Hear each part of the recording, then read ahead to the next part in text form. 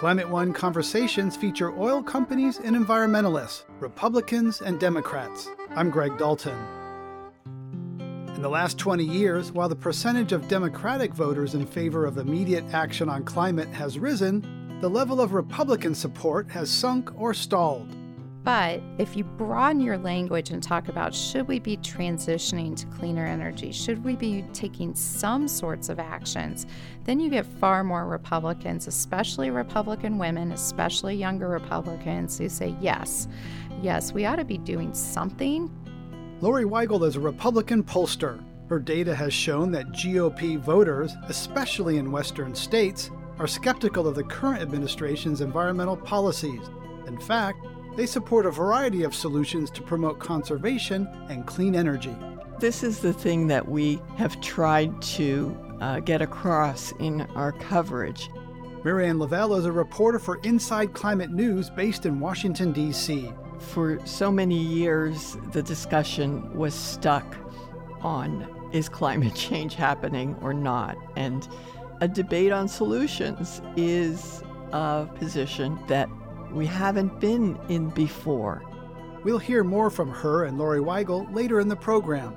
First, a conversation with political analyst and former presidential advisor David Gergen, who served in the administrations of Richard Nixon, Gerald Ford, Ronald Reagan, and Bill Clinton. I asked him what changes he's seen in the politics around climate following the 2018 midterm election. Well, I think it has. The politics have changed dramatically. If you look at both parties, they have not taken, in the presidential elections in the past, they have not taken climate as seriously as they might, to our, I think, everybody's surprise. As I recall, in the debates of 2016 with Hillary and Trump, I'm not sure that anybody ever asked them a climate question. And think of that, there were like 3 debates and nobody asked the question. And now it's not always on the top of mind, but it's certainly mostly on the top of mind for Americans. I think that's in significant part because of the storms and the fires and what people have seen. And almost every American now has a friend who's been affected. So it's on the agenda. You know, some people might say also it's Alexandria Ocasio-Cortez who has been a vehicle for that.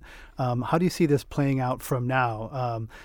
Democrats don't really agree on how ambitious to be, and what's the Republican alternative? Well, it seems to me Alexandria Ocasio-Cortez has great heightened interest and heightened focus on climate, and you have to give her credit for that. I do think there's a danger for the Democratic Party if it embraces the entire Green New Deal in all of its glory, because no one's expensed this out. But the numbers that are floating around are just beyond belief in terms of how expensive it would all be. Because it's about much more than climate. It's also about transforming our society and the equity and dealing with the inequities in our society, all of which is to be appreciated. But if you adopt that as your platform as opposed to your aspirations, you then have to tell people how you're going to pay for it. And that is so mind-blowing. I think the Democratic Party has been wise. I think Nancy Pelosi has been wise to focus on the climate aspects of the plan and not on the other, to put the rest of it into a secondary category or on the back burner, as they sometimes say in politics. But to focus on what we need to do by 2025. Or within a 20-year period, and whether we can get back into Paris and whether we can look at something like the Baker-Schultz plan. There are other alternatives now which I think need to be on the public agenda to debate. Some people, environmental justice advocates, would hear that and say, oh, you're asking for us to wait again, as we so often do, while the affluent people, coastal people, solve their concerns, and the people of color have to take a back seat again. And I think she might. Some environmental justice advocates I've interviewed would say, we're not going to take a back seat in the green economy like we did in the brown economy. Listen, I with all due respect, I don't think people who are living in California who got chased out of their homes, many of whom died, were elites. The people in Iowa who are farming and along the Missouri River, where the walls are crumbling and the water is flooding the states. These are not elites. I don't think the question is the elites versus everybody else. The question is, what can we do rapidly that would alleviate this and be fair to all? And obviously that includes people who are living in urban areas that are, like a Flint, Michigan. And we have to deal with that as well. But you have to be realistic about how you're going to pay for things. And if the costs are anywhere, and if you want to do Medicare for all, you want to have free college for everybody, and you want to do all these climate issues, if you don't have priorities, you find you got nothing done. Let's take it one step at a time and get it done. We've been arguing and arguing. Everybody knows now we need to, that the Republicans have been hopelessly dismissive of science. But we need the country to come together and do some serious things in the next 4 years, or it's going to be too late. Right, and that's where the urgency comes in. Scientists absolutely right, do something. So you're for fast rather than something more ambitious. I'm for fast on climate. I'm for doing the rest when you can, as soon as you can. But I am not for trying to do it all, because what we've seen in the past is eventually proposals like that, which seem like they're wonderful aspirations, but they turn out to be pie in the sky. Nothing gets done, and we're better off getting some really, let's get 30% of it, let's get 40%, let's get back into Paris at the minimum. Where is that? We saw a pretty big deal recently, the Dingle bill, 1 million new acres of land conservation. Republicans and Democrats came together around land conservation to permanently fund some things. So I think it's easier to do land conservation, and but the carbon is where we have to go. I think the Baker-Schultz plan, which is a carbon tax, with the tax money that comes in, the revenue that comes in being sent back to middle-income families or low-income families. That got when they originally polled that back in late 2018, that was polled very, very well, and well over 60% support. And what I liked about it is it is a plan which actually does better than Paris, according to the surveys or the research on it. And yet it's fair to people. It's not a regressive tax, but you return a lot of the revenue in a fair way. You don't grow government, and you don't grow government. And very importantly, it comes from two of the major domos of the Republican Party. Are they more moderate than where the mainstream of the party is? Yes, they are. But if you can get the Bakers and Schultzes of the world, who are so respected especially by Republicans, but more generally speaking, behind something, you've got a chance of putting something together that's bipartisan. The last thing we need is another fight that leads to a big environmental bill that the minority won't vote for, and it's only voted for by the majority. And then the minority spends the next 5 years trying to undo it, which is what we've seen in Obamacare. We should not go down that path again. We need something with more of a consensus behind it. So some combination of the Green New Deal and the Baker-Schultz plan, something. Yeah, something. You're certainly green. I'm not quite sure the New Deal part. That's what I'm questioning, because I think it's these are aspirationally terrific, but if the planet is sort of burning up, and listen, this is an international concern now. It has risen not just in the U.S., but and we are seen by the rest of the world increasingly as holding things up. But I was in Davos in Switzerland this January for the World Economic Forum. They take an annual survey. It's CEOs from all over the world. A lot of heavyweights come there, and they take a survey about what are your biggest concerns. For 4 years in a row, it has been the climate. Number one concern of CEOs and others around the world. And very importantly, if you looked at the top 5 concerns of people in Davos this year, 4 of them were about climate and the environment. Water. So this is a deep-seated response to an accumulating problem. I tell you what I'm looking forward to. The Netflix has got a big series coming out called Our Planet with David Attenborough. Right. And he's splendid. He's like a 92 years old. He was a long-time climate skeptic, and he came around. He's come around, and he has some. They were up in helicopter, and I think it was in Greenland, looking at the glaciers, and about 2 miles away they saw a glacier that started crumbling. They flew the helicopter over to the top of that, and these pictures are unbelievable. It's like the end of the world that you're watching as these glaciers, 10 stories more and more, are just collapsing right in front of you. It's just a fury, and I haven't seen anything, even what Al Gore produced. I haven't seen anything which was both as spellbinding and as scary. But glaciers, for most Americans, they'll never go there. They're beautiful, but they're far away. Yeah. The problem with the climate issue is it hasn't connected, this has been as human or direct as my health care, my family member who wants to get across a border, gun violence, those sorts of things. It's viewed as less personal, more remote. It is, but I think the storms and the fires are changing that. The uncertainty of the weather. This is turning out exactly the way scientists predicted some years ago, with one exception. That is, it's happening faster than they thought, and it's for that reason it's more frightening. And when historians look back, if we're not careful, the Trump saga is going to be like a little footnote, and the big story is going to be, where in the hell were you people when the world was threatened that way? John McCain had basically the same climate proposal as Barack Obama, 2008. Yep. He was a leader in the Senate, held the Senate back to vote on climate one summer, 2005. Who are the leaders now on climate in the Republican Party? Because with all due respect to George Shultz and Jim Baker, they're elders that the people in office don't necessarily listen to. I totally agree with that. And, a fellow like John Kasich is I think, better on and more reasonable on that. I think there are some. Carlos Curbelo was one, but he's no longer in. He lost. I do want to say that if you look back at history, that Republican presidents, Republican members of Congress have generally been very slow to come around. But at the end of the day, they usually have come around. It should not be forgotten that Richard Nixon started the Environmental Protection Agency. I was there at the time, and I can tell you it was like, and he put Bill Ruckelshaus in charge, which was a terrific appointment. Bill, I think, for many years served as a model of what the EPA administrator should be like, far, far different from what we're experiencing today. And if you look at some of the presidents after that, Reagan eventually turned much greener. Thatcher had a big influence on him. She turned green as a conservative. And George H.W. Bush started out.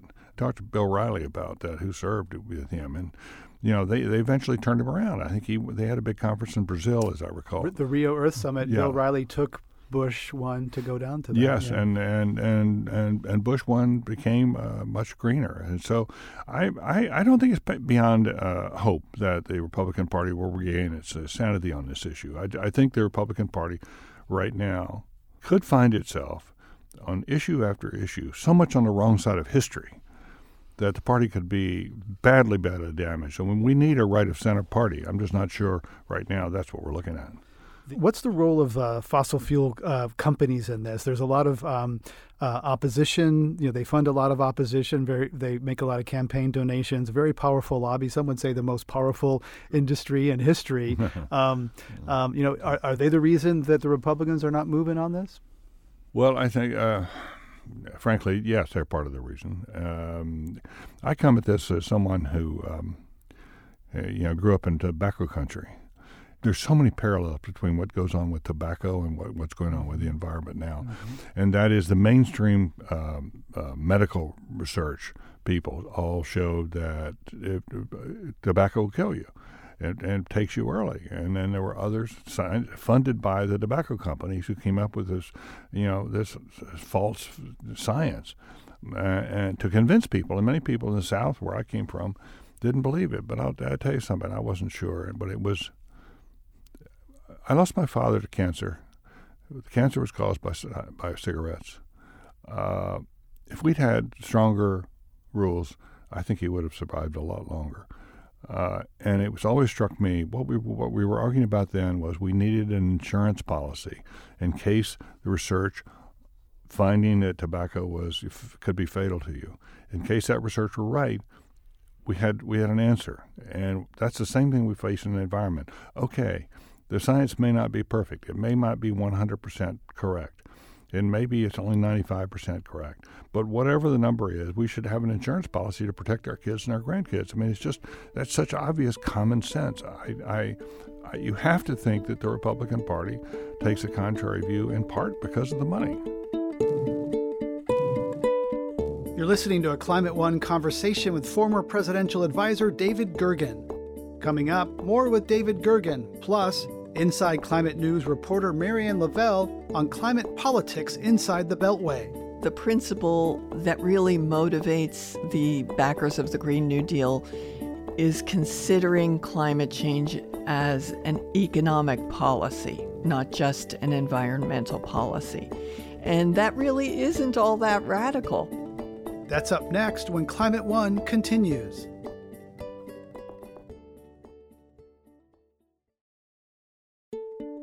This is Climate One. I'm Greg Dalton, and we're listening to a conversation with political analyst and former presidential advisor David Gergen. Knowing that his wife is a family therapist and his brother is a psychiatrist, I asked him to comment on the emotional toil of experiencing, even from a distance, what feels like an unending series of extreme weather. We have a lot of folks in my family who have been trying to study, understand emotions and emotional depression, emotional anxiety, and I think they would generally agree that our society is going through a wrenching period in which there is enormous amount, the turbulence, the uncertainty of where we are. So many things seem risky. Is having an impact upon the psychology of the country. I think we're more depressed. I think we're less willing to try bold things than we should be. I think we're less willing to compromise. We see other people not as rivals but as enemies. You and I could both go through the litany that we have, but it's. I think it's. There is a very, very large question in Western countries now is whether democracy is going to survive the period we're in. Right. And democracy often takes time to make decisions, and some of the turbulence that we're seeing in the EU is partly fueled by refugees coming from climate-amplified disaster areas. I think that's right. And again, the Brexit, it's been interesting, striking, of course. There's so many Brits now have a big headline in the New York Times very recently. Brits agree on one thing: democracy doesn't work. It was like a scary headline. But one of the things we've also learned is was secret money going in for the pro-Brexit forces. The New Yorker had a big piece on this. It was a guy who was very close to the Russian oligarchs, had a lot of money, and he put it quietly into dark money, put it quietly into opposing Brexit, scared the hell out of a lot of people, and boom, we had Brexit.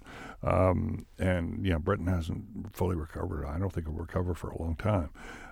But we do face that problem, I think, in our politics. More generally speaking, we don't know whether we're reading something that's true or not true.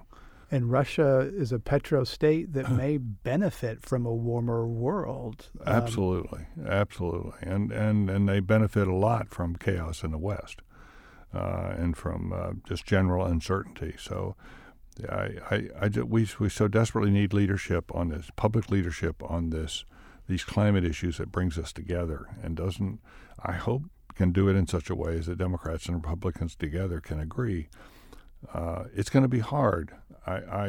For all the criticism we have of the U.S. moving too slowly, not being gutsy enough on the carbon tax, it's worth remembering that Macron in France, the reason he's had people in the streets for week after week, and we're at the 19th week now, is because he put in a carbon tax. And there's other tax changes happening in France as well. It wasn't just carbon, but it's a warning sign. Sure. And I remember I was there when Bill Clinton proposed a tiny carbon tax. He had Al Gore as vice president. Gore persuaded him to do that, and it got beaten back. He had to withdraw it. Looking at the 2020 contenders, Jay Inslee is the climate candidate, governor of Washington. He's at the bottom of the polls down there with Howard Schultz. Who among the Democratic candidates you think have the right balance and message on climate of what's practical yet aspirational enough to motivate primary voters? Well, I'm not sure I see anybody who is carrying the torch the way Inslee is. And I thought Inslee distinguished himself during the travel ban. He stepped forward, and he plus his attorney general, were very effective in that. So I've been looking forward. I wouldn't count him out as a contender because he does have a message. Governors typically have a better success than U.S. senators. Correct. That's correct. O'Rourke hasn't had enough of time, with substance to really put forward a sound plan. But I look at something like Buttigieg, from the mayor of this fairly small little city, 102,000 people. And yet, I think he's got some very sensible. He's striking people as being very sensible and thoughtful, and I think he's pretty good on the climate issue. But I don't see anybody. Elizabeth Warren's not crusading on this. Cory Booker's not crusading. Bernie Sanders is for it, but he's not crusading. And I think Joe Biden will be good if he gets in. Will be good on climate, but I'm not sure he'll crusade on it. I Googled CNN and David Gergen and climate and didn't come up with a lot of hits. Do you think that CNN and you on CNN raise the climate issue enough? No, that's a good question. It's a fair question. Look, I think we've been so preoccupied with the Trump story that we haven't given enough attention. And everybody would like things to calm down so we could get back to some of these other issues, because on the Trump story, it is big and it's very important, but frequently we get caught up in the trivia of that story as well. Right, and some would say that it's not a ratings winner. I mean, Chris Hayes from MSNBC tweeted once that climate is a ratings loser. It may be a ratings loser. I don't think that ought to be the standard by which we run our society. There are a lot of things that are ratings losers that are important for us to do. And I think this takes really strong, forceful leadership, not only from the presidential candidates, but increasingly from other companies that are not necessarily fossil fuel companies. Some fossil fuel companies are getting the word. They understand. If you're the CEO, can you imagine what it's going to be like talking to your grandchild or your great-grandchild while you sat on your tail and didn't know anything about this? It's going to be pretty horrific. I'll tell you, in terms of our university, I have the privilege of teaching here at the Kennedy School at Harvard. We are now getting significant increases in the students coming here for climate reasons. Coming to study climate, want to get an environmental movement. I run a fellowship. We've raised money for fellowships for students to come and work on the environment. We're getting overwhelmed with good resumes from around the world. So I think that I think women are going to adopt this as part of it. It's a little bit like the gay rights movement. When people began to realize everybody has a friend who's gay, everybody has a friend and member of that community. Right. Why are we holding these people back? Right. I think the extent now we're seeing everybody knows somebody who's been adversely affected by these wild changes in the weather. Everybody who's been flying knows there's a lot more wind up there than there used to be. You bounce around all the time now. You didn't used to do that for a long time. We're reminded almost daily of the urgency of this issue. Former presidential advisor David Gergen on climate politics and public opinion. You're listening to Climate One. I'm Greg Dalton. For an even deeper dive into the national climate politics, we turn to Marianne Lavelle, a reporter for Inside Climate News based in Washington. I began our conversation by asking her about the vote that Senate Majority Leader Mitch McConnell recently held on the Green New Deal. It was really a show vote. I think that's the best way to describe it. And what he wanted to do was to force the Democrats to vote on it and to show that even the Democrats are divided on the Green New Deal. Of course, the Green New Deal was going to lose no matter what, but this would put them on the record and put them on the spot. The problem is that he also had to put his own members on the record. And there's a lot of sign that voters, they may not completely agree with the Green New Deal, but they're not very happy with having politicians who are just not paying attention to climate and just not doing anything.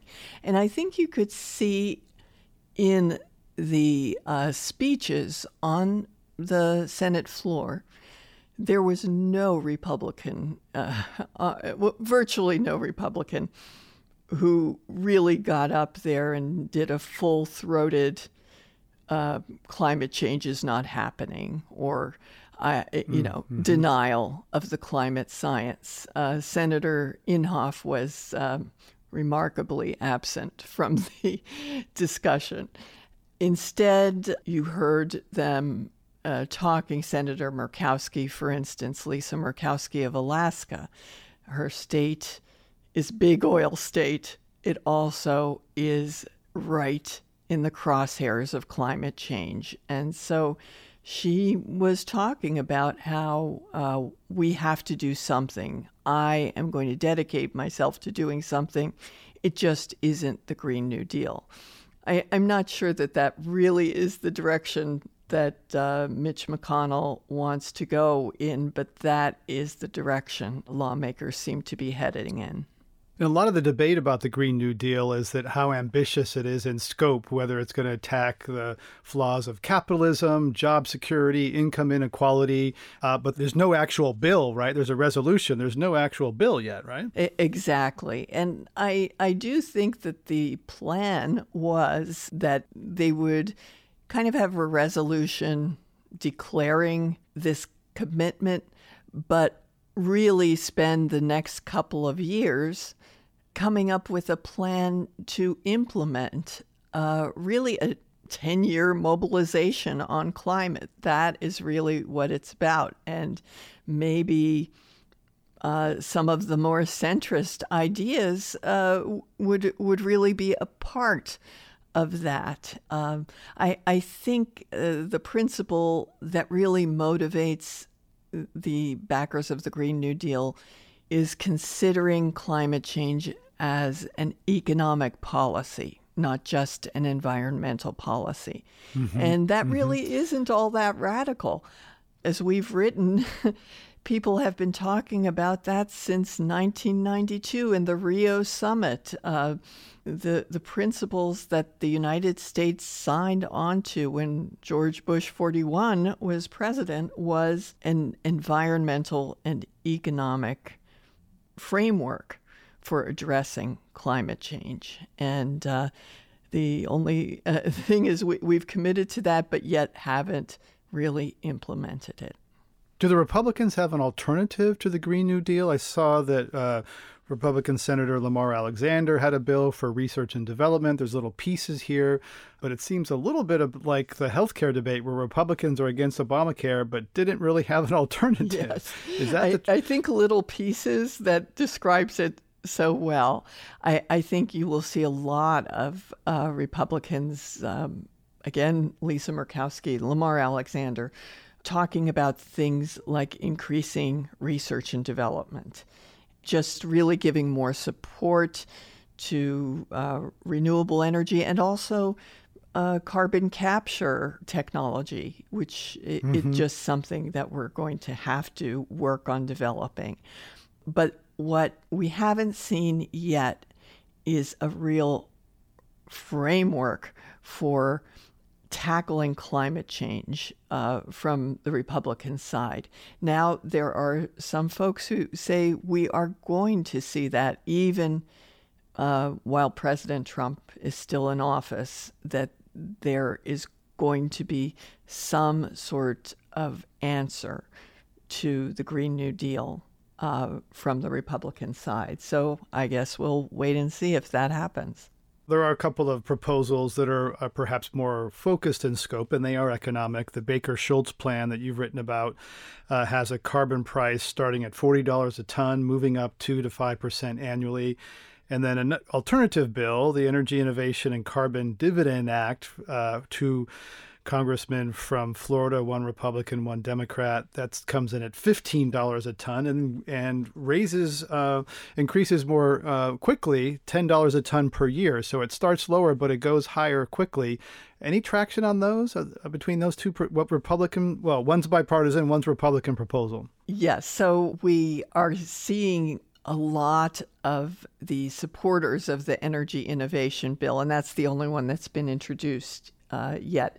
It is promoted by a group called the Citizens Climate Lobby, and their kind of whole reason for being is they believe the climate solution has to be bipartisan.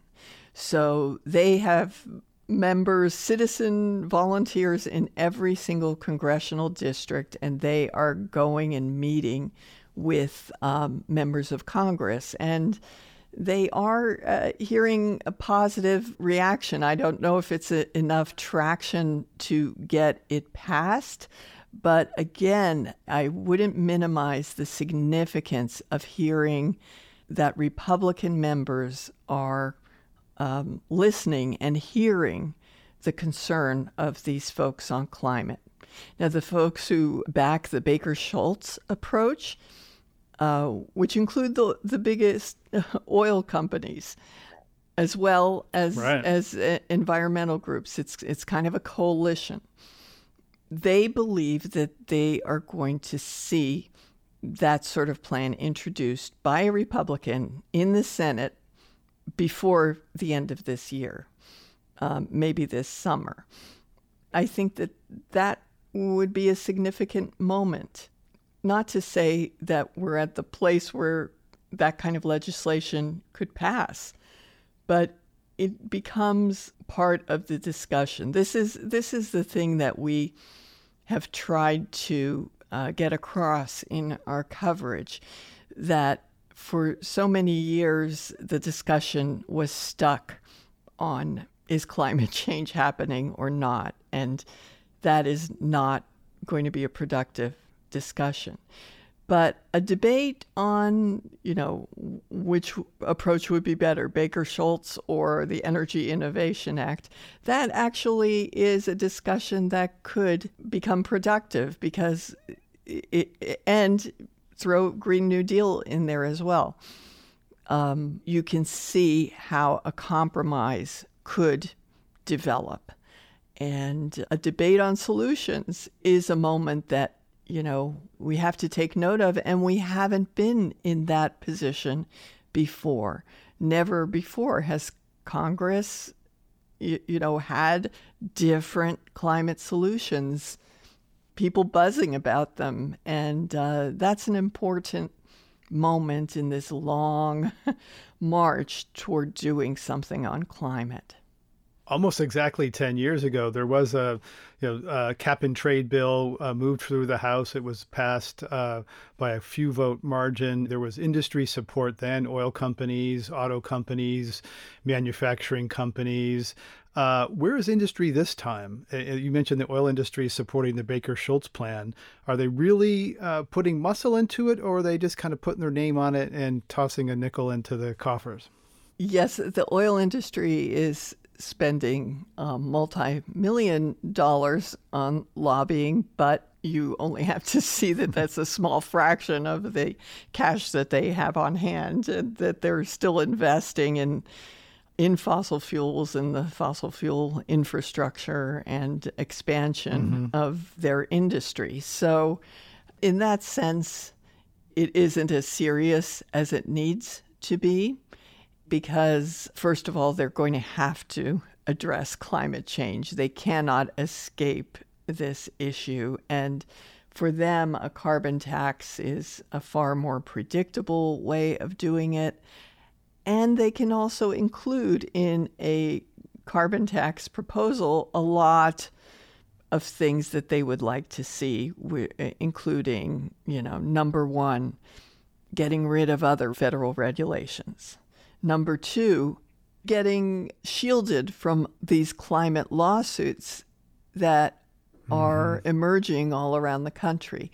They have not made much of a dent in the oil industry yet, but they could. The peril is there, and they don't want to be dealing with the uncertainty of litigation. So that's another thing they would like to see. Which is, there's a parallel with that with the tobacco companies in the 1960s. They agreed to put the Surgeon General's warning on a pack of cigarettes. This causes cancer, and that basically bought them a few decades of relief until the 90s when there was another deal made. So that's interesting. The sort of the indemnification is a key part of perhaps a carbon tax or carbon price deal. Right. It really bought the tobacco industry a generation of continuing to do business as they wanted to. And I'm not sure on climate change we have another generation to continue business as usual. And this is something that lawmakers are going to have to look at very seriously. because these Green New Dealers are right. We can't be incremental. We have to, at this point, talk about something that is truly a mobilization, that truly is transformational. Oh, I know I've been changed. Oh, I know I've been changed. Inside Climate News reporter Marianne Lavelle on Washington climate politics. This is Climate One. Coming up, Republican pollster Lori Weigel on how GOP voters are often out of step these days with their party's national leadership. I think there's huge openings today that we haven't seen in a long time for Republicans to actually step forward, put something in place that would be widely embraced by their core voters. That's up next when Climate One continues.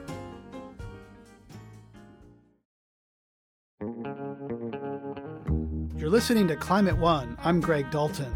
Climate is often framed as a liberal or left-of-center issue, but Republican pollster Lori Weigel finds the views of some GOP voters at odds with the environmental policies of the current administration, particularly in the West. I began our conversation by asking her what Americans think about the administration's policy of energy dominance. Well, there's some conflict there. Certainly, voters want to see America be energy independent. They don't like this idea of having to rely on other nations for energy. And so they are still thinking about that and wary about that. So I think some of the language about energy dominance comes from that and does strike a chord with more conservative voters. That said, when it comes to public lands and the use of public lands, overwhelmingly, we have seen both nationally and with voters in the West that they want those public lands to be managed in a way that conserves them for wildlife habitat, as places for outdoor recreation, and just for their natural beauty and the value they have as natural areas, more so than as resources for extraction. Does that hold in extraction states, Colorado, Utah, big coal state? Does that also hold in those areas? Even in Wyoming, which is usually sort of atypical from the rest of the West because of the emphasis of the and reliance on energy for their economy and their budget, we still see that when it comes to national public lands, that they want the emphasis to be on conservation. It's certainly more divided there than in other states, but overwhelmingly, Western voters tell us that they want the emphasis to be on conservation rather than energy production in those areas. So that reminds me of things like removing national monument protections in Utah, Bears Ears, that sort of thing. A lot of public opposition. So you're saying that what the administration is doing is going against popular opinion in the areas that it's doing it. Well, I think there's a few factors affecting views of the administration's policies here. You know, a large part of it is that people simply don't think of these as places where the priority ought to be on energy. We've seen in the past, in doing work for Colorado College among 8 Western states, that voters really don't even recognize that resource extraction is taking place on many national public lands. And so they start from their point of view, and their interaction with public lands is often more in terms of visiting national parks with their family or enjoying a hike or mountain bike. And that familiarity with any sort of resource extraction is really limited. So I think what we see is that their starting point is, how does this affect me? And for the most part, the vast majority of Western voters say, you know, we need to make sure that we protect these places for all Americans, that it shouldn't be something where economic value or resource extraction is taking priority over the uses that we're most familiar with. You also do polling on water and big concerns about drought in the Colorado River Basin. There's been a deal recently. What do the voters that you poll think about water? Is it becoming less predictable, particularly in the Rocky Mountain West? Well, we're seeing that the vast majority of voters are telling us, 2/3 are telling us that they're seeing the rate of rainfall and water just being way less predictable than it has been in the past. A lot of that goes back to views of climate change. Overwhelmingly, we're seeing an increase in concern about climate change, and Westerners telling us that this is a serious problem that needs to be addressed. It's not just true in the West, really. It's across the entire country where we're seeing a significant uptick, even in just the last couple of years, but very much so over the last 20 years, where suddenly we have a recognition that climate change is happening, that it's a serious problem, and immediate action is necessary. What kind of partisan split do you see there, with Democrats being more inclined to accept climate change? The Republicans, those numbers have typically been much smaller about accepting climate change or thinking it's a concern in their lifetime. But how have the Republican numbers changed? Well, it's interesting. There was national polling that was done by NBC News Wall Street Journal at the end of last year. And when you look at those who are saying that climate change is a serious problem and immediate action is necessary, Democrats who held that view has moved up by 42 points over the last decade. It's now at 71% of Democrats saying that immediate action is necessary. It's only 15% of Republicans. In fact, those numbers haven't moved since 1999. So in almost 20 years, we've seen very little movement. But I will say this, that's when you talk about immediate action. If you broaden your language and talk about, should we be transitioning to cleaner energy? Should we be taking some sorts of actions? Then you get far more Republicans, especially Republican women, especially younger Republicans, who say, yes, we ought to be doing something. They may not know exactly what that should be, and they often balk at doom and gloom language. But when we offer practical solutions, they grab onto those and they say, yeah, we ought to be doing that. Do you ever test people's willingness to pay a little more for cleaner energy, cleaner cars, that sort of thing? Yeah, when we talk about clean energy, when we talk about solar and wind and being more energy efficient, honestly, we see very little partisan distinction on those things. People see them as practical. They recognize that it's going to save them money in the long term. They recognize the clean air benefits. And so we see very little partisan divide on those policies. And in fact, when it comes to paying a little bit more, usually the amounts that we're actually talking about that utilities might put in place or the implications for real life policies are so minimal that people are shocked. It's just that Republicans tend to overestimate how much those actually might cost them. And so we'll see significant willingness to pay, even very significant amounts, up to $100 a year and things like that, when oftentimes we're talking about just, a couple bucks a month. Some of the implications of putting in place energy efficiency plans and things like that.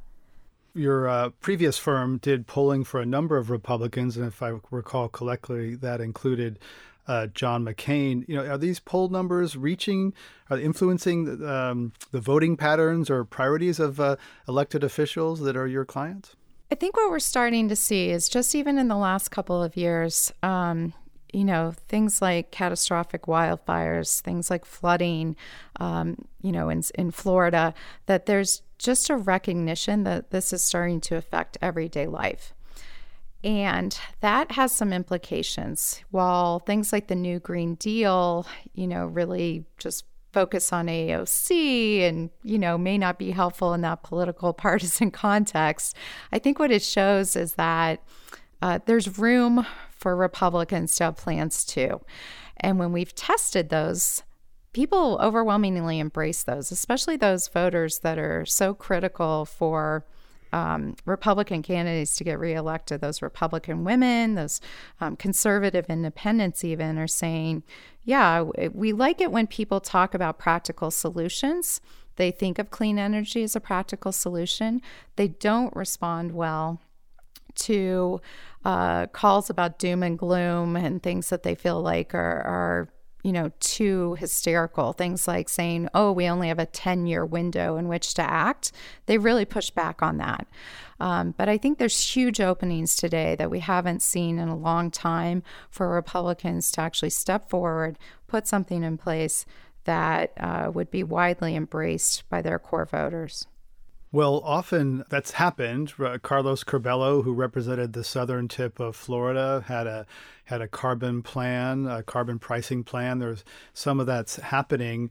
Have you tested, carbon tax, carbon fee? Is there support for that kind of what every economist says that's a practical solution? I think the problem becomes when you say the word tax, you get a partisan reaction. And so no matter what you're doing, it could be a tax on anything. It could be a tax to pass out free lollipops to everyone.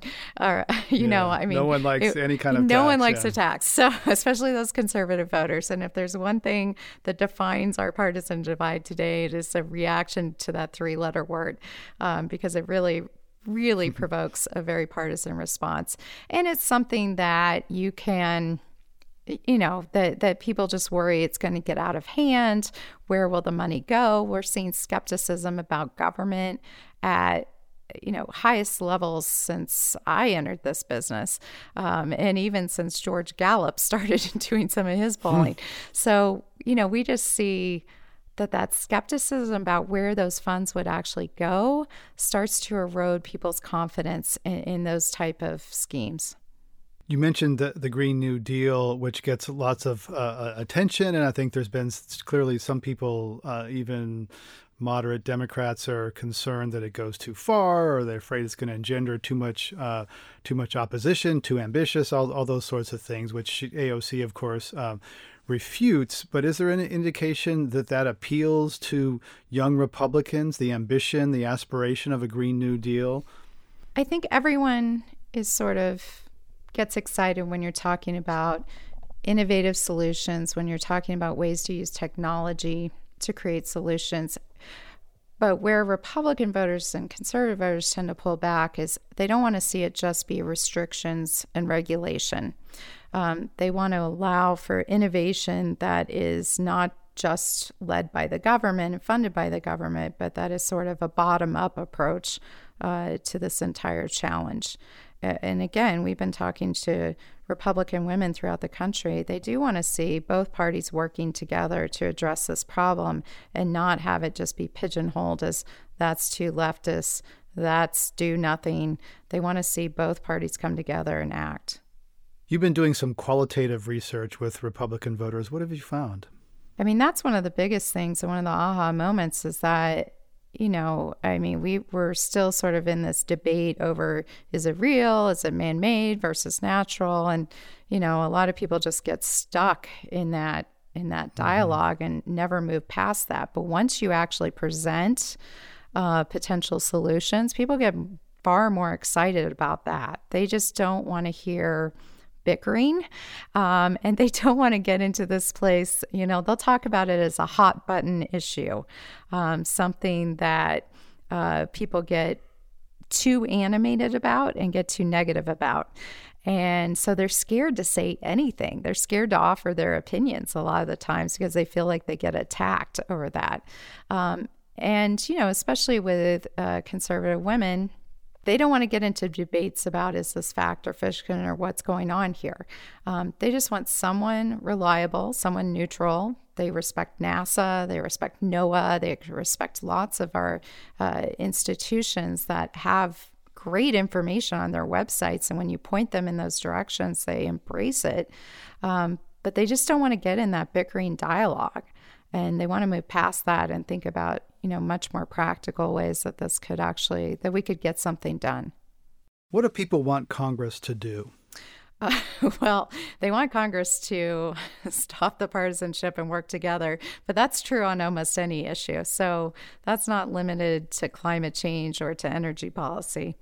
I think what we see time and again is that it's not just Congress. They're willing to accept things at the local level. They're willing to, embrace actions at the state. They do think of energy as more of a national issue. But when you talk about policies that are happening at the state, oftentimes they may not be aware of them, but they'll be pleasantly surprised by them. And so it's not just Congress that they're looking towards. In fact, Congress has ratings that are pretty abysmal right now. They'd like to see action even in their local communities. And sometimes when we test things like, making government buildings more energy efficient at the local level, that's one of the things people most widely embrace.